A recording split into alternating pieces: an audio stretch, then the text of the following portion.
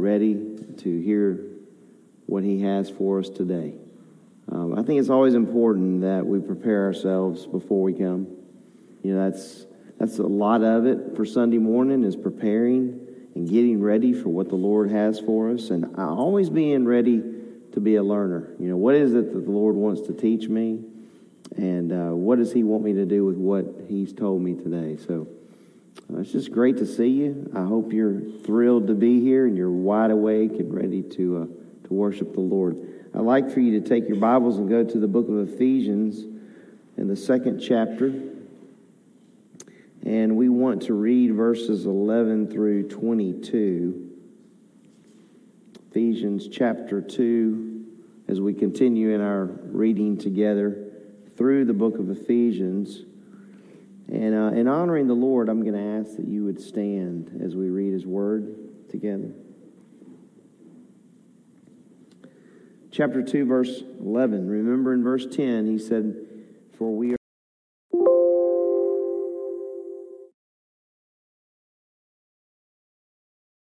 would walk in them," and then he says, "Therefore," because of that, remember flesh who are called uncircumcision by the so-called circumcision which is performed in the flesh by human hands. Remember that you were at that time separate from Christ, excluded from the commonwealth of Israel, and strangers to the covenants of promise, having no hope, and without God in the world.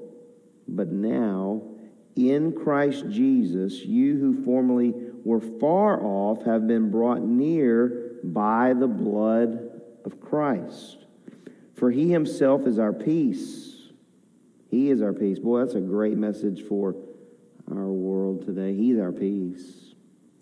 He is our peace. Who made both groups into one and broke down the barrier of the dividing wall, by abolishing in his flesh the enmity, which is the law of commandments contained in ordinances, so that in himself he might make the two into one new man, thus establishing peace, and might reconcile them both in one body to God through the cross, by it having put to death the enmity. And he came and preached peace to you who were far away, and peace to those who were near. For through him we have both our access in one Spirit to the Father. So then you are no longer strangers and aliens, but you are fellow citizens with the saints, and are of God's household, having been built on the foundation of the apostles and prophets, Christ Jesus himself being the cornerstone, in whom the whole building being fitted together is growing into a holy temple in the Lord, in whom you also are being built together into a dwelling of God in the Spirit. And may the Lord bless the reading of his word this morning. Let's bow and pray together.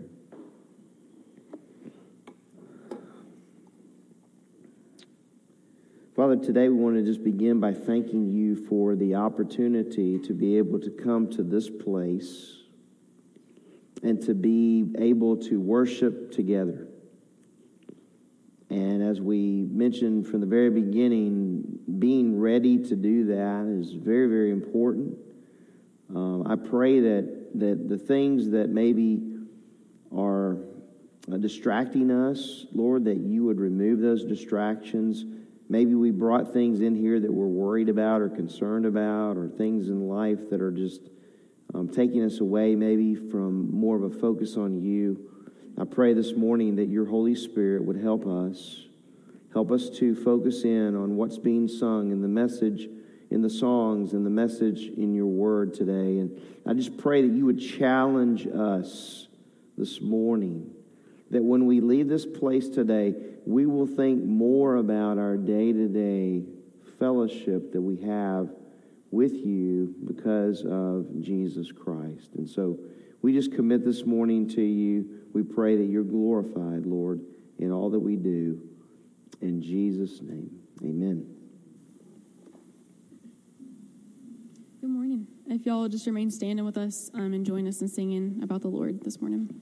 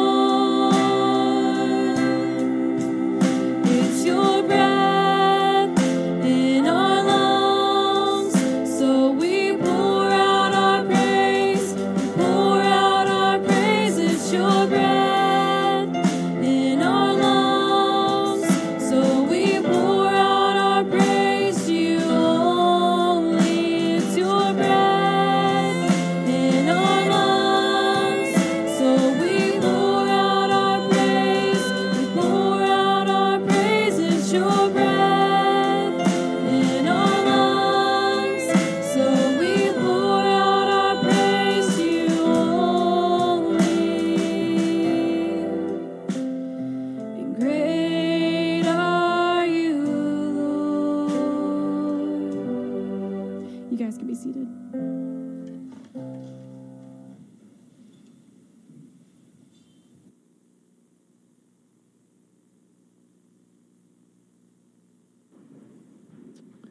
Well, we thank the youth for leading us this morning. And, you know, one of the blessings we have here at Grace is to have different teams that lead us in worship. Several praise teams, actually, that have been formulated over the last year for sure. And so we are really, really thankful for the youth and their participation this morning, and for the praise teams, and for the choir that... we just have so many different groups that lead us, and that's a blessing. You know, you don't have that in a lot of churches. You pretty much are narrowed down to one type, and here, if you're here at Grace, you know we have different ones that lead, and so I just wanted to make mention of that this morning. What a blessing that is for us here at Grace. I feel like it's been 35 years since I've taught. It's been a while since I've been up here. And it's been a while since we've been in 2 Timothy, but I need you to take your Bibles and go there to 2 Timothy in the 2nd chapter. And our goal is to finish this chapter either today or next week. And we want to kind of take a look at what Paul has to say to Timothy in this section. And it's really under two different headings. He's still talking about the honorable vessel in verse 22 and 23. But then when he gets to 24, he talks about the bondservant or the slave and how that looks. I needed to start this morning with a question for you to consider, and I wanted you to consider it throughout the service today. What matters to you? I mean, right, if you just took a piece of paper and just jotted down some things, what would that involve? What would that include? You know, what would you write on that paper? What matters to you? Hopefully you're going to come to the conclusion that salvation matters the most, right? That knowing Christ matters the most. And then maybe you might even come to the conclusion that living for Christ is what matters next, which pretty good order, right? Knowing Christ and living for Christ. And so I want you to kind of think through that this morning and challenge yourself as we look at what Paul says to his child in the faith, to his spiritual son. And I think it's important as we go through this for you to constantly remember the context in terms of where Paul was in his life, right? I mean, he's about to die. He's about to be martyred, and there's a sense of urgency. If you can feel it in the text. All through here, he wants Timothy to continue to run the race. In fact, I've come to the conclusion that he wanted Timothy to be able to say the same thing that he says in chapter 4, which is, I have fought the good fight, I have finished the course, and I've kept the faith. That sound good? I really believe that's exactly what was on the mind of the Apostle Paul. And I don't know that maybe for you and for me today that shouldn't be on our minds. That we would have in mind as believers in Christ that at the end of our life, someone would say, they fought the good fight, they finished the course, they kept the faith. That'd be pretty good, wouldn't it? Right? I mean, there's a lot of things that people say at funerals.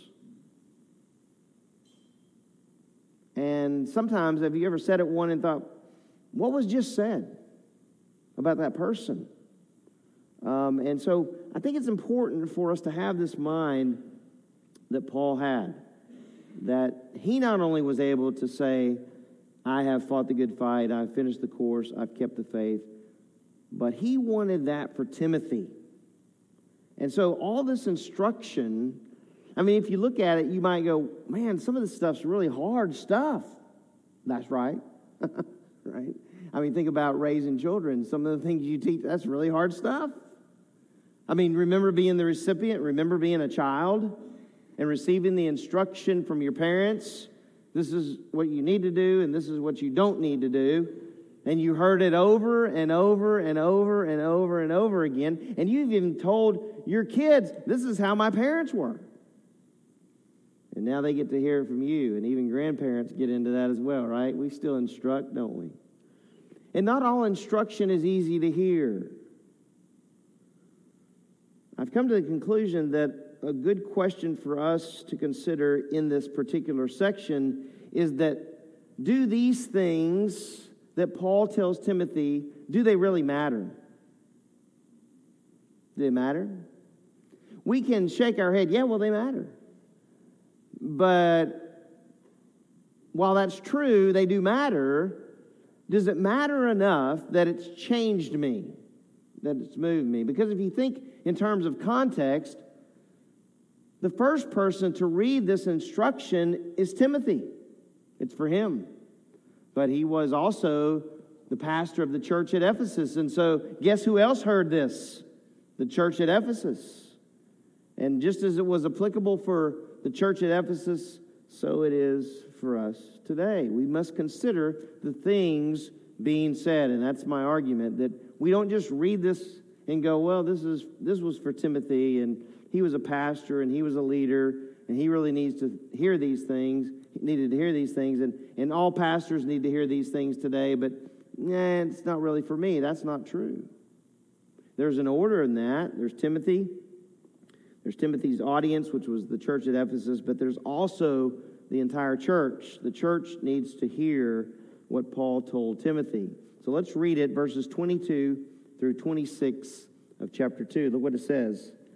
Now flee from youthful lust and pursue righteousness, faith, love, and peace with those who call on the Lord from a pure heart. But refuse, some translations have reject, and that's really the mind there. Reject foolish and ignorant speculations or philosophies, knowing that they produce quarrels. The Lord's bondservant must not be quarrelsome, but he must be kind to all, able to teach, patient when wronged, with gentleness correcting those who are in opposition, if perhaps God may grant them repentance, leading to the knowledge of the truth, and they may come to their senses and escape from the snare of the devil, having been held captive by him to do his will. Let's pray and ask the Lord to lead us.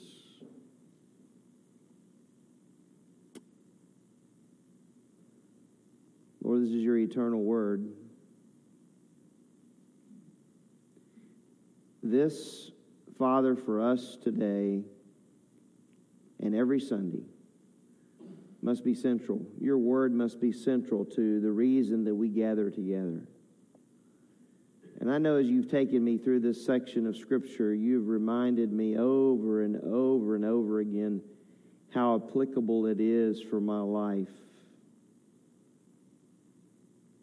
I pray that your church here this morning would come to that same conclusion, that these things are really, really important. And they were important for Timothy, and they were important in Paul's life, important in the church's life in Ephesus, and they're important for us. Please help us by your Spirit to consider these things this morning. In Jesus' name that I pray. Amen. Basically, two headings in this particular section. Paul emphasizes conduct, and he emphasizes communication. You might call it behavior, and conversation. You might call it behavior and speech, but those are the two headings. And basically, as I was thinking about it, that really covers life, does it not? One's behavior and one's speech, or one's conduct and one's communication. Boy, there's a lot under that, isn't there? And there has to be a recognition on our part as believers, just like Paul wanted Timothy to know, people are watching the way that we live, and they are listening to the things that we say. In fact, I would say in this culture today that they're listening to every word that we say, and they're breaking it down. Words became important in about the early 90s. And it's like every single word that someone says is being examined. Well, that's not a bad thing, is it? I mean, the Bible tells us in Acts 17 that the Bereans were examiners of the word, every single word. That's the mind. So as we look at this particular section of Scripture, we need to think in terms of conduct and communication. Conduct and communication. Look what he says in verse 22. Look what he says. He says, now flee from youthful lust. Flee from youthful lust. You know, as you read that, there's a sense of urgency with what Paul's writing. In fact, in the language in which he writes it, it was for Timothy to hear it this way. Do it now and continue to do it. In other words, flee from youthful lust now, Timothy, as you read this, and continue to flee from youthful lust daily. Every single day, you're to run away from youthful lust. Now, isn't it interesting that he doesn't give detail to that? He's very, very detailed on the things that Timothy was to pursue, and we're going to take a look at those things. But he's not as detailed when it comes to the things he's to run away from. Because he says in verse 22, now flee youthful lust, and lust there's plural. What in the world did Paul have in mind? You have to ask yourself that question. When he's talking about youthful lust, what was he talking about in the life of Timothy? Was he talking about that he needed to run away from the love of money, as he deals with in the first letter in chapter 6, verse 10, 11? What's he talking about? Is he talking about running away from sexual temptations? Is he talking about running away from power? Is he talking about running away from possessions? Things that could capture his heart? I don't know. It doesn't say, does it? I'm quite sure of this, that Timothy knew. And we know they spent time together. We know full well they spent time together. And so the Apostle Paul says to him, Timothy, you run away from youthful lust. You run away. Now notice in your notes, youthful lust describes a craving to do something. Youthful lust were not regulated to sexual sin. Youthful lusts are not confined to the young. Youthful lusts start when you're young, but they're not confined to the young. We still have issue with lust as we get older, correct? Answer, yes. So he's not saying, hey, look, Timothy, it's only when you're young that you have to be concerned with these things. But it continues, and we know that, don't we? Because we could identify the things in our lives, areas, maybe it's just one or two, where those temptations in our lives come up over and over and over and over again. So Paul doesn't tell him specifically what he was to run from, but I have to assume that Paul not only knew Timothy well, but Timothy also knew that Paul knew him well. And whatever those things were, he was to run away from it. Now, in the context of the passage, maybe one of those things that he was to run away from was having to win arguments, as he's going to address. Because remember, he's already said a couple of times in the text, avoid word battles, right? Run away from that. And so I think in the context of the passage, he at least had that in mind, but theologians are kind of divided in what they think in this because Paul is not specific. So is he just talking about in the context being argumentative, always having to be right? Or is he talking about not only that, but other things as it relates to sexual temptations, as it relates to possessions? Because Ephesus was a wealthy city. Maybe it was a problem in the life of Timothy. The Bible doesn't tell us. I like what J.C. Ryle says about this issue of handling temptations or lust. He says, imagination is the hotbed where sin is too often hatched.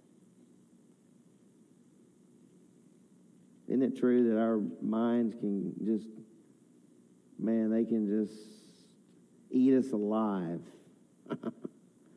Isn't it crazy the things that cross our minds on a daily basis?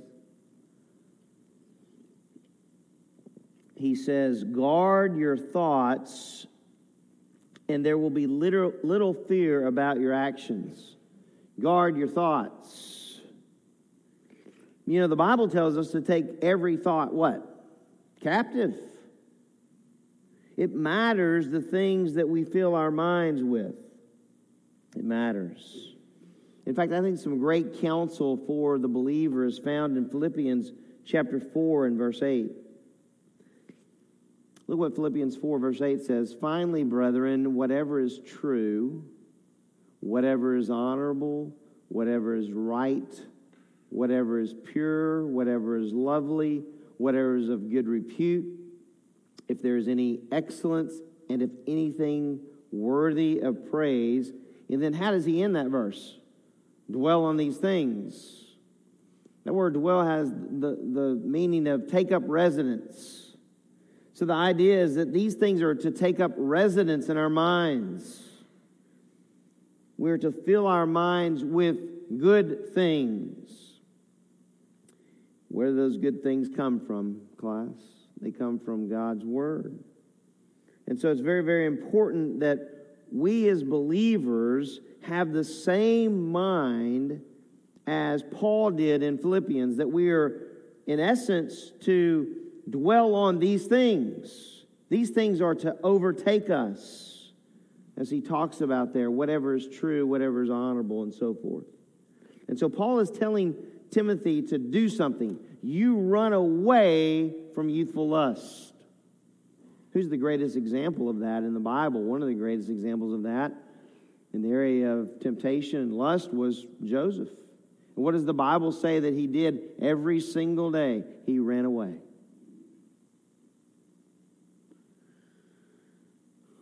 Could it be that we let some things get too close to us? Things that we know that are sin. Things that we know that will take us down potentially a destructive road. I think we do. I think as we get older, we not only understand that youthful lusts are real. They're real. But we understand, don't we, the escape route that the Lord's given us. Don't we? As mature believers, we understand the escape route. And we understand as we get older, too, in the Lord, those one or two things that tend to grip us, that we have to constantly run from. So in relationship to his conduct, he says, look, Timothy, you need to run away from youthful lust. But then he also tells him that he needs to run toward specific things. Notice what it says in verse 22. Flee from youthful lust, continue to run away from them on a regular basis, and pursue righteousness, faith, love, and peace with those who call on the Lord from a pure heart. So he's telling him to run toward these things. It's an interesting term, the term pursue. Sometimes in the Greek there are word pictures that, are just incredible. This is one of them. The word pursue, the word was used for chasing down criminals. They used it in that culture for chasing down criminals. But that word was also used in reference to hunting dogs chasing down the prey. They're running hard toward them. So we think of, a dog's going to run hard toward the prey. We need, as believers, to run hard toward what Paul tells Timothy to run hard toward. So he's telling him, you need to run hard toward these specific things.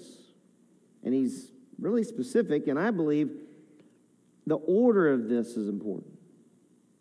Because he starts with right living.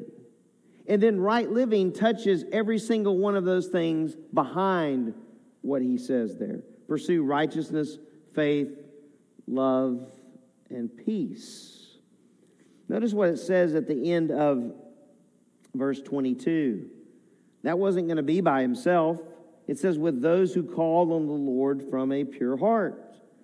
Remember what he said in the honorable vessel, that we were to run away from those who were dishonorable, right? You remember that? And then you contrast that with what he says here. We're to run with those who are pursuing righteousness and faith and love and peace. That's great. That's a great picture. So we're not in this Christian life alone. Paul says, listen, you run with those who call on the Lord from a pure heart.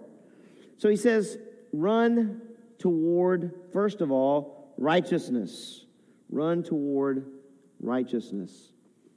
The picture of right living comes from the Word of God, right? And that's what he's talking about in terms of righteousness. It just means living right. Living right comes from understanding as a believer what God tells us to do and not to do. One should have in mind as a believer to please the Lord. That ought to be the mindset. That's what Paul's telling Timothy. Timothy, you need to pursue righteousness. You need to live right before the Lord. Think back to when you were saved, when you came to know the Lord. What happened after that point in your life? Were you challenged in the area of sanctification? What it meant to, listen, you were saved, but this is what it means to live for the Lord? You remember that? You know, there are a lot of people out there who may know the Lord, but they're stuck. They've never really been discipled. That happens.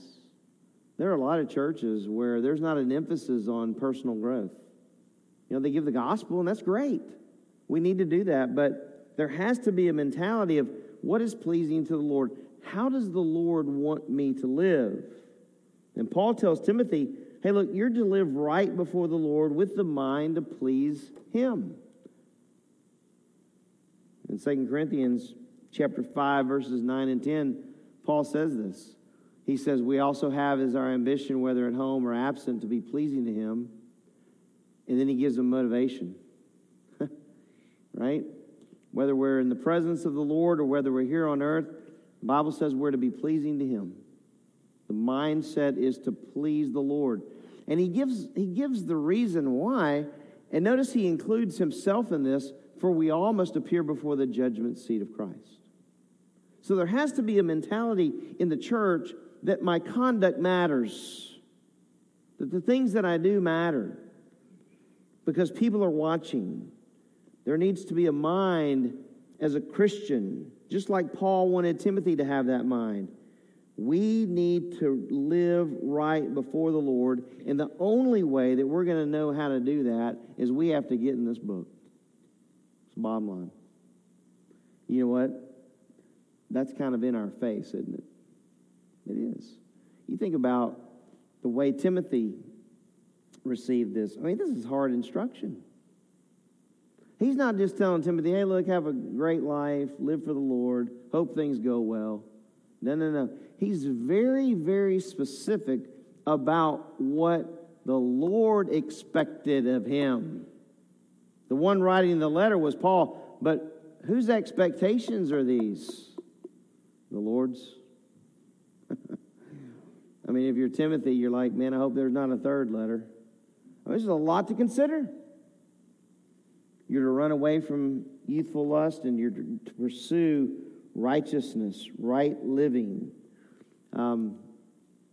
I wrote down this, that living right before the Lord begins with the decision to yield daily to the Spirit of God. That's the decision that every believer has every single morning when they wake up.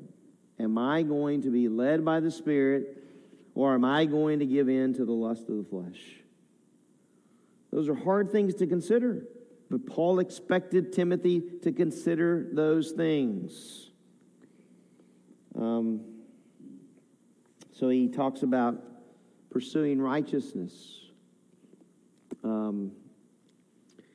Secondly, notice he says, pursue faith. So not only was he to pursue righteousness, but he was to pursue faith. Notice what it says.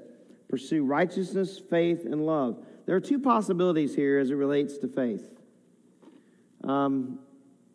One, he's either talking about trusting in the Lord, on a daily basis, or he's talking about the issue of faithfulness. Both are good, right? I believe, though, based on the context, I think he's talking about trusting the Lord. Trusting the Lord. He's not talking about saving faith, but he's talking about that daily faith. That daily issue of saying, Lord, I trust you. I believe you. I believe what you say. Chuck Swindoll, commenting on this, he says, the word faith in this context denotes a confidence in the reliability of a person.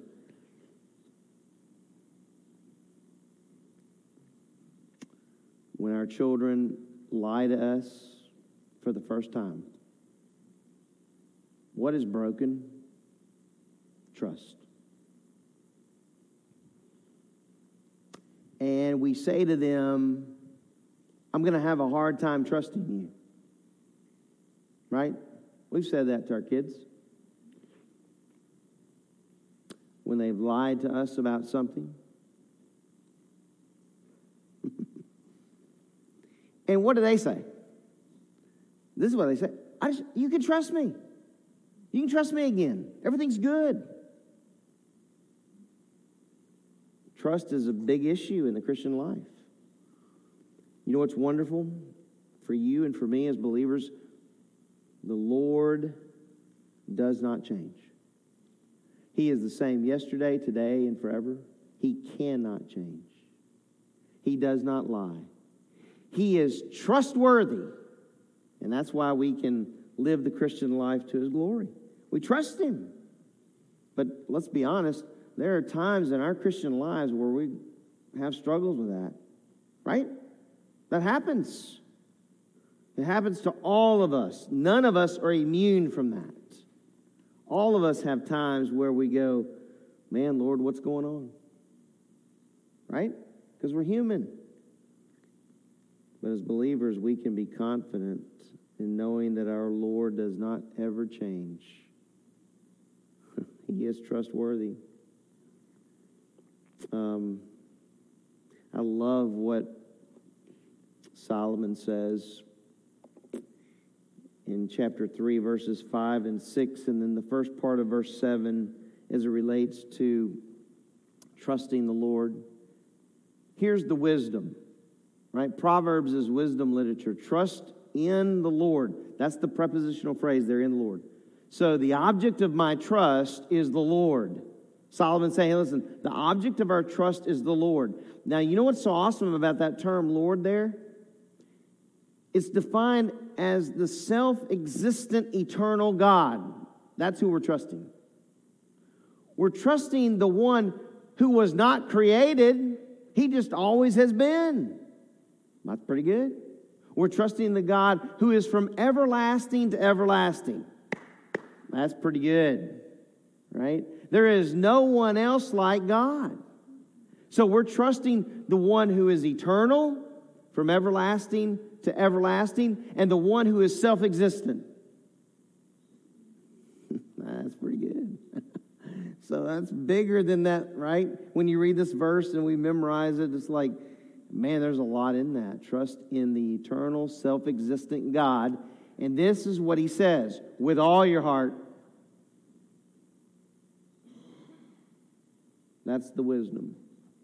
That's the wisdom for the reader. Trust in the Lord with all your heart. And here's the struggle. And do not lean on your own understanding. How many of us would admit that there have been maybe times, 1, 2, 5 in our lives where we've leaned on our own understanding of something.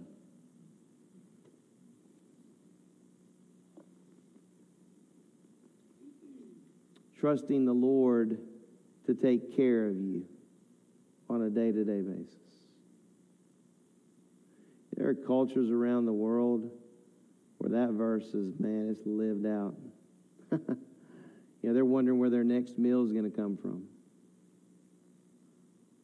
I know my grandfather, his dad was a sharecropper, and he was a preacher on Sundays. He wore overalls and he preached on Sundays, and there were many times where they were literally sitting at the table and just praying for their next meal, and not one time did the Lord not provide.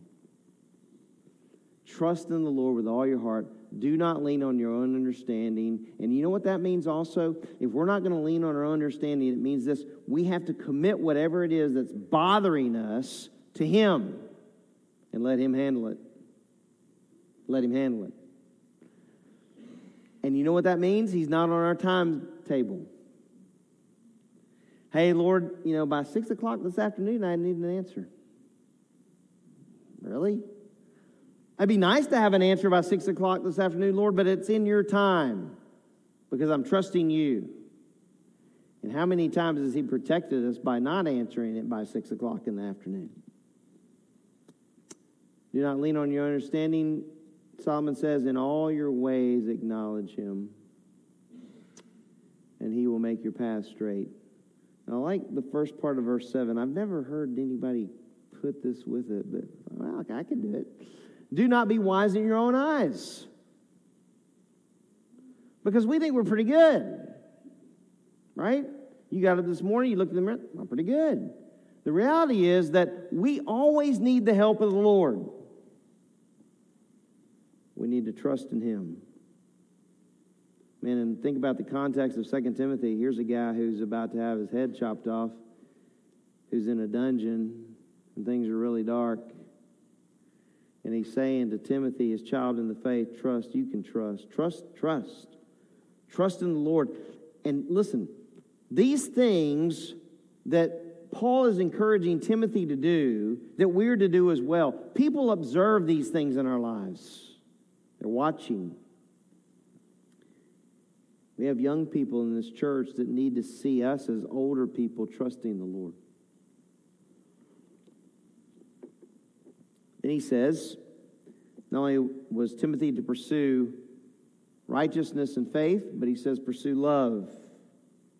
Pursue love. There's love of the Lord and there's love of others. The greatest commandment, love the Lord your God with all your heart, all your soul, all your mind, all your strength.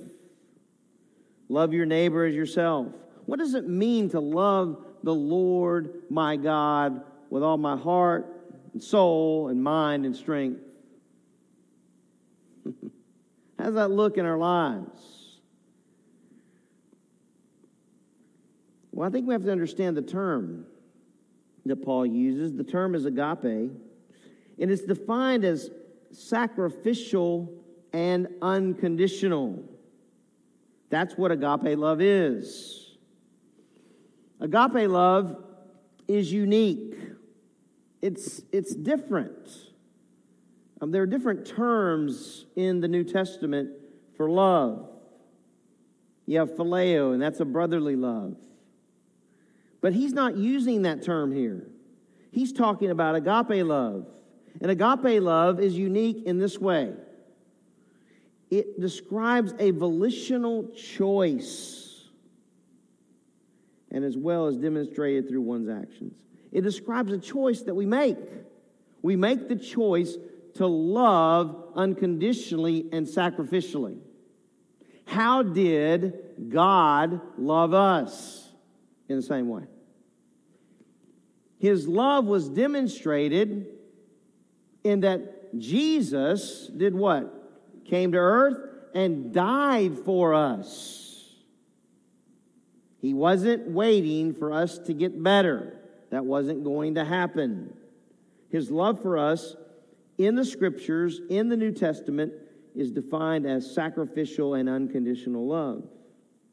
So for Timothy, Paul's saying, listen, you not only need to love the Lord your God with all your heart and soul and mind and strength, but I think he had also in mind loving others as yourself.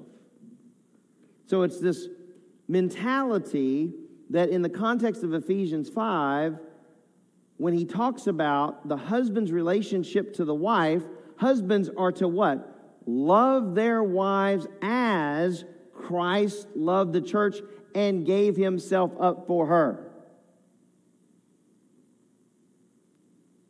I can tell you this. I haven't always loved my wife unconditionally and sacrificially. I hadn't done that. I can always get better at that. You know what it means to love sacrificially? It means you put that person first. That's what it means. And Teresa's not here at the early service. She's never here at the early service. But if you were to ask her, has Thad always loved me sacrificially? The answer is no. It's not. Not true. I was looking at this. I didn't necessarily want to report that, but that's the truth. It means I'm putting her first. Remember when you first got married and that was like, you were in love and you're going to do that all the time, right? Once that pastor sat down with you and counseled you, you're like, yeah, I can do that. Sacrificial love is difficult because it requires that we put the other person first. And it's unconditional. There's no strings attached. But we have to understand it's a volitional choice. It's a choice to love the unlovely. I mean, Paul's telling Timothy, a pastor of the church at Ephesus.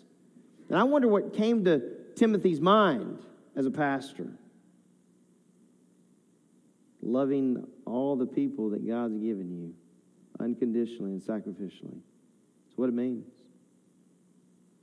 It's heavy stuff. When I was at Southeastern Bible College, once I took pastoral theology, and they went through some of these texts, I was like, I don't know about this. And the great part is that in our own strength, we can't do these things. But we can with the help of the Spirit of God who lives in us. I like what Billy Graham says about agape love. He says agape love is selfless love. The love God wants us to have isn't just an emotion, but a conscious act of the will. It's a deliberate decision. I am going to love my husband in spite of the fact that he's driving me out of my mind. I'm going to love this person. That means I'm going to serve this person in the body, even though they're driving me crazy. It's easy to serve people that we get along with. It's hard to put others first that maybe we have a little bit of conflict with. When I was in New York State, one of the ministries that we had in New York was Awana. And it had become, the ministry itself had become a glorified Sunday school. It really wasn't doing what Awana was intended to do. And like 90% of our kids that were coming were church kids, and we weren't reaching the community. And so I went to the pastor and I said, look, this is just it's not working. And he said, well, Thad, if you want to see it change it.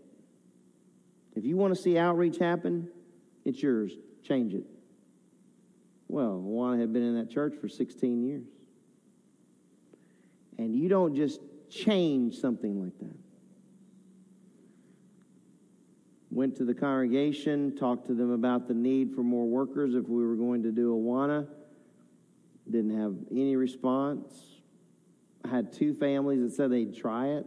It's like, yeah, well. So we didn't do it.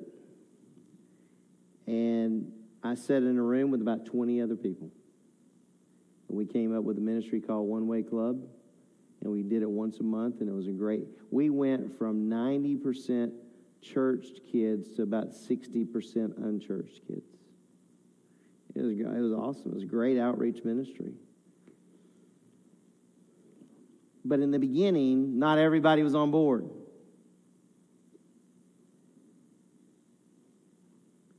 There was one particular person that, I guess you have to understand northern people.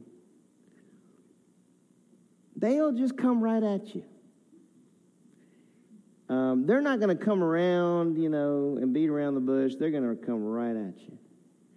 And they're going to tell you what they think, and then they'll invite you to lunch. It's the craziest thing you've ever seen. And this one lady, she came to me, she said, "Dad, I think you're making a horrible mistake." I said, "Yes, ma'am, I understand." She said, "I don't think you do understand." I'm like, wow, welcome to the ministry. And so, long story short, you know what my responsibility was to this person? To continue to love her unconditionally. See, rubber meets the road. It's much, much more difficult than you think. And listen, Timothy didn't have, everybody wasn't a fan necessarily, right? We know that based on the context of the passage and the discipline that took place in 1 Timothy chapter 1. We know that there were issues in that church. So agape love is challenging, and it's challenging for all of us. And then, back up here. And then he comes to the issue of peace. So he says, pursue righteousness, faith, love, and then he says peace. Notice what it says, verse 22. Run away from youthful lust and pursue righteousness, faith, love, and peace with those who call on the Lord from a pure heart. The idea here of peace is to join together again of that which has been separated or divided. There's peace with God, and that takes place at salvation. But then there's peace within the community of believers, pursuing peace with others. It's difficult, is it not? At times, to pursue that peace. And are you willing to be the one that pursues it? When you know there's conflict, when you know there's disagreement. Paul's telling Timothy, look, you need to pursue peace. There's things in the church that separate, Timothy, but you need to be about unity. And the Apostle Paul talks about unity over and over again in the New Testament. In fact, one of my favorite passages on this issue of unity is found in the book of Ephesians. Let me get to it. The book of Ephesians, chapter 4. Paul says in the book of Ephesians, chapter 4, it'd be good if you turn there. I think we have time. Ephesians chapter 4, right before he talks about this issue of unity, he says in chapter 3, verses 20 and 21, these words, "Now to him who is able to do far more abundantly beyond all that we ask or think, according to the power that works within us, to him be the glory in the church and in Christ Jesus to all generations forever and ever. Therefore, I, the prisoner of the Lord, implore you to walk in a manner worthy of the calling with which you've been called." So for 3 chapters, he set them up to receive this instruction. And then he just told them, listen, all the glory belongs to the Lord. And if you're going to glorify the Lord, these are the things that you need to do. And he spends 2 chapters talking about the believer's walk. But here he says, you are to walk in a manner worthy of the calling with which you've been called. In other words, you're different. You have a new identity. You're in Christ. There are expectations. So he says, you are to walk in a manner worthy of the calling with which you've been called. And then he tells them how they're to walk, how they're to do that. With all humility and gentleness. Humility meaning I'm depending on the Lord. Gentleness we'll look at next week together. What does that mean? With gentleness, he says, with patience, showing tolerance for one another in love, right? And then he says, being diligent to preserve the unity of the Spirit in the bond of peace. So the question becomes for every single believer, am I doing my part to maintain peace within the body of Christ? Because you know what? There are times of unrest in the church. I actually think we're going through one of those times. And I'm not talking about just this assembly. I'm talking about as a whole. I think there's quite a bit of turmoil in the church today. There's probably a lot of restoration that needs to take place with believers. I'm just throwing that out there to think about. So Paul tells him, listen, you need to pursue peace. And notice what Wayne Barber says. In this context, the sentence means to join with other believers in pursuit of peace. You're joining with them, pursuing peace. We like peace, don't we? We like when there's peace. When there's this absence of conflict in the body. And so Paul encourages him, exhorts him to pursue righteousness, faith, love, and peace. But there's one caveat to this, and that's found in verse 23 of 2 Timothy chapter 2. Notice what he says. After he tells them to flee from youthful lust and to pursue these things, he says, verse 23, but refuse foolish. That word foolish there is moronic. Refuse moronic and ignorant or uneducated or untrained. Those are all the meanings of that term. Speculations, which is philosophies or controversies. He says, reject them, knowing that they produce quarrels. You say, well, that's a pretty strong transition from what he's just talked about. Yeah, it is. Because he says, these are the things you're to pursue, and there are a lot of good things, but then it's like there's this caveat to this. And the caveat is, hey, look, you're to avoid, you're to reject these useless conversations. These exchange of philosophical words is the idea. You know what's interesting, too? It's in the present tense, meaning that Timothy was to reject these things over and over and over and over and over again. If you're going to be an honorable vessel, you can't be arguing all of the time. The picture here, I put it in your notes, is of one engaging in debates rather than carrying out a genuine search for information. You know what's interesting? In the next section, he pounds on this. When he starts talking about communication, he pounds on it. The picture here is pretty incredible because it's a picture of someone sitting down with another and they're going at it. And Paul says you're to refuse this and you're to do it over and over and over again. But there ought to be, as believers, there ought to be this mind that we can sit down together and examine what the Bible says. Just for an example, to kind of get your mind around this. You know, there are philosophical things that we can argue with non-believers about. They're not going to hear us like we're wanting them to hear us because they don't have the mind of Christ. Okay? So, I'm telling you right now, we're wasting our time. You know what we need to do with unbelievers? Share the gospel with them. They need Christ. But when it comes to the believer, there are times within the body where there are debates that go on, right? It happens. Well, he's telling him to reject these philosophical debates that take place, that even arise within the church. This is what I believe we ought to do.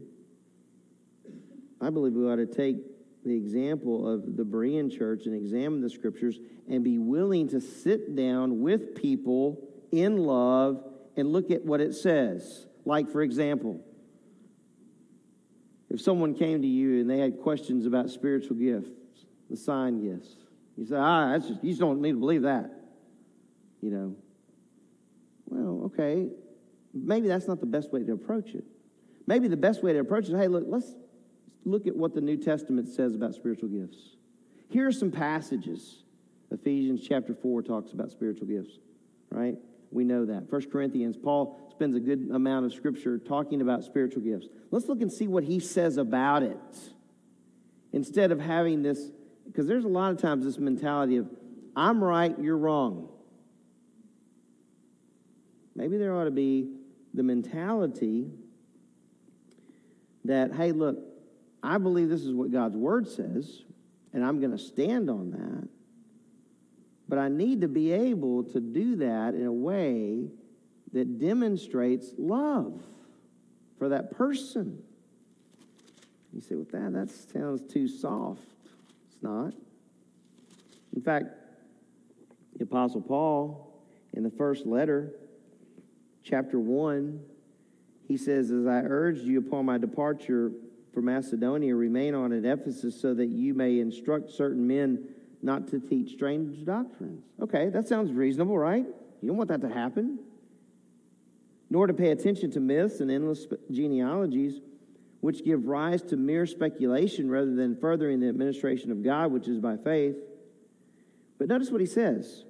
But the goal of our instruction is love from a pure heart and a good conscience and a sincere faith. For some men straying from these things have turned aside to fruitless discussion. There's a way to approach things within the church. And so the Apostle Paul spoke about that. And he tells Timothy, look, reject these controversies and having these exchanges. That doesn't mean we don't stand on the truth. That's what Paul's saying. But it's the way that we stand. William Hendrickson, I don't know if I put this on PowerPoint or not. Yeah, I did. I like what William Hendrickson said. He says, the person who is properly been trained in God's Word is able to distinguish between worthwhile and meaningless conversation. There's a lot of meaningless conversation going on today in the church.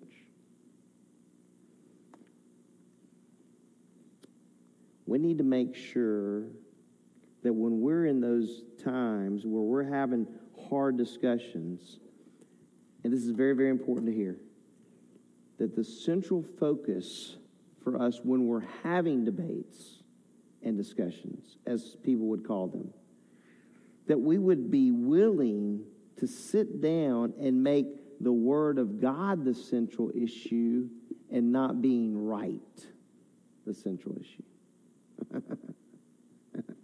Because I'm going to tell you right now, it makes a difference. It makes a difference. I remember having a discussion one time with a man several years ago about baptism. He wanted to talk about the mode of baptism. He said, that when I was younger, I was sprinkled. I said, okay. And he said, I'm not quite sure where I stand on that. He said, I think I'm good being sprinkled. I said, okay. And I could tell he was just like wanting me to tell him right away what I thought. But I was like, let's just see where this goes. He said, yeah, I was sprinkled. He said, and I know a lot of my friends who were saved, and they were sprinkled, and they're fine. I said, okay. I said, well, have you heard about immersion? He said, yeah. He said, the Baptists do that. I said, yeah. I said, they do that. I said, others do that as well. He said, I just don't know. He said, I'm really struggling. He said, all I've ever done, and these were his words, all I've ever done is found somebody who wants to argue with me about this. I'm like, yeah. I said, I get that. I said, I understand that. He said, but I think you'll be willing to kind of sit down with me and discuss it. And I said, sure, I'm willing to do that. Well, all these things are running through my mind. You know, how am I going to fix this man? And how am I going to fix his thinking? And the Holy Spirit was like, hey, Thad, it's not your job to fix that man. It's not your job to fix his thinking. It's your job to tell him what the Word says. So I opened the Word, and we went through it. We talked about the word baptizo and what it meant. I said, look, this seems to be what the New Testament teaches. That's where I stand. That's where our church stands. He says, you know, in all the years I've been saved, I've never had someone sit down with me and just go through it like that. Now, guys, I give you that illustration because you know what happens a lot of times with people in churches? They just start doing that and never pick up, this. My encouragement is that we can pick this up and we can have a sit-down discussion and conversation with people. And you know what? At the end of the day, that we leave the results to the Lord. Let Him handle it. Well, when you think about what Paul wrote Timothy, in his first section, he's talking about his conduct. And so for us, I think the takeaway is this: Lord, how do you want all these things to work out in my life? You know, what are those areas of my life where, you know, there's maybe lust going on, right? Lord, how am I doing in pursuing righteousness and faith and love and peace? Not only with you, but with other believers. And then, Lord, am I a person who's prone just to want to win an argument, or am I willing to sit down, right? I need to avoid those things that just are going nowhere, right? The useless conversations. But there are times within the church body where somebody has a genuine question. Lord, help me to have the spirit that I need to have to be able to share with them your truth. All right, well, let's pray together. Lord, we just want to thank you this morning for your word. And Lord, the hard things in Scripture are difficult to talk about because it's in essence, they kind of enter our living room, so to speak, and we might get uncomfortable, but I think it's good to be uncomfortable. It's okay that we're uncomfortable with some things. And Lord, I pray that we would learn from what Paul instructed Timothy with, that we would understand that, Lord, there are times in our Christian life where we just need reminders. And maybe for all of us in this room, these are just reminders that we need. Help us, Lord, to be able to every day, as we were encouraged this morning, to every day yield to the Spirit of God. The Spirit of God would be the one that would lead us. And Lord, that we would not be led by our flesh. Help us to be men and women who have in mind that these things that Paul told Timothy are really important things. Because there are a lot of things that we would list on a sheet of paper that are important things. Lord, I pray that at the top of our list, the most important is knowing that we know you. And that under that, right under that, it's knowing how we should live for you. And so, Lord, we just give you this morning, and help us, Lord, to be led by your Spirit. And we pray in Jesus' name. Amen. If y'all just stand as we close the worship together.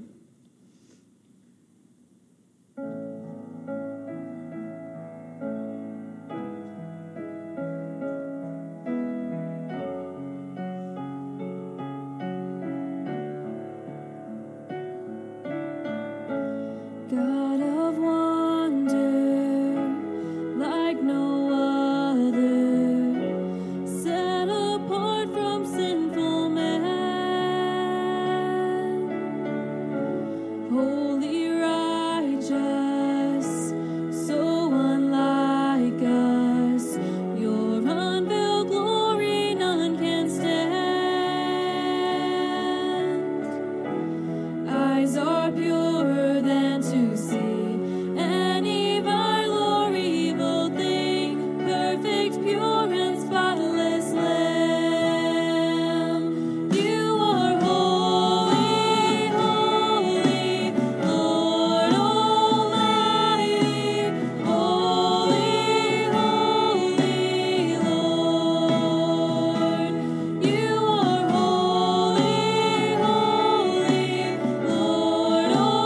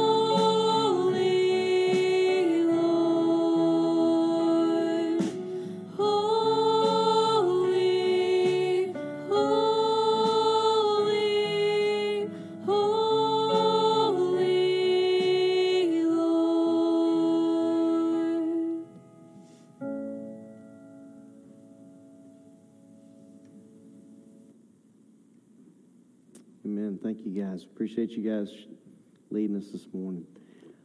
Wanted to make mention next week we will finish and talk about the communication piece, but we'll also have the Lord's Supper next week. So I just wanted to just make mention of that so you can kind of prepare your mind for that. I think it's good to have that preparation time coming in. And so we just wanted to make mention of that to you for next week. You are dismissed.